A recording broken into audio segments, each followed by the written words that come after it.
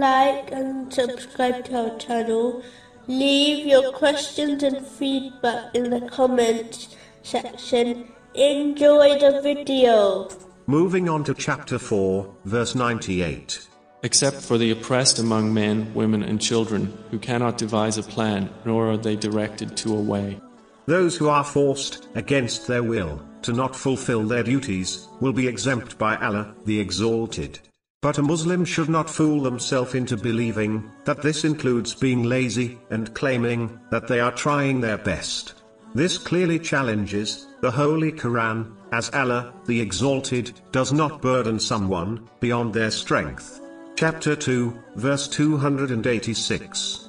Allah does not charge a soul except with that within its capacity. Unfortunately, some Muslims have adopted a weak characteristic, which only hinders them from improving for the better.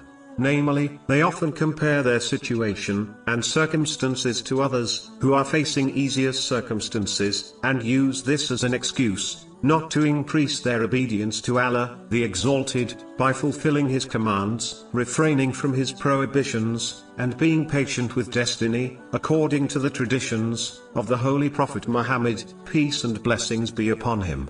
For example, a person who works full-time excuses their lack of striving in obedience to Allah, the Exalted, by comparing themselves to someone who works part-time, and simply claims it is easier for them to increase their obedience to Allah, the Exalted, as they have more free time.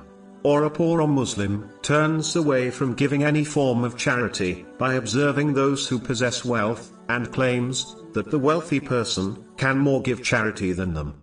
They fail to understand that these excuses may make their souls feel better, but it does not aid them in this world or in the next.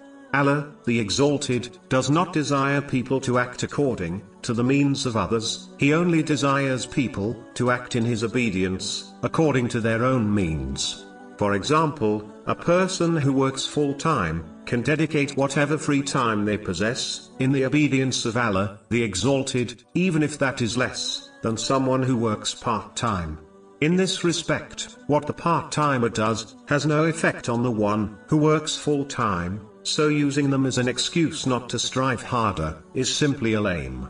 The poor Muslim should simply donate according to their means, even if that is much less than the wealthy person, as Allah, the Exalted, will judge them on what they do, not judge them according to what other Muslims do.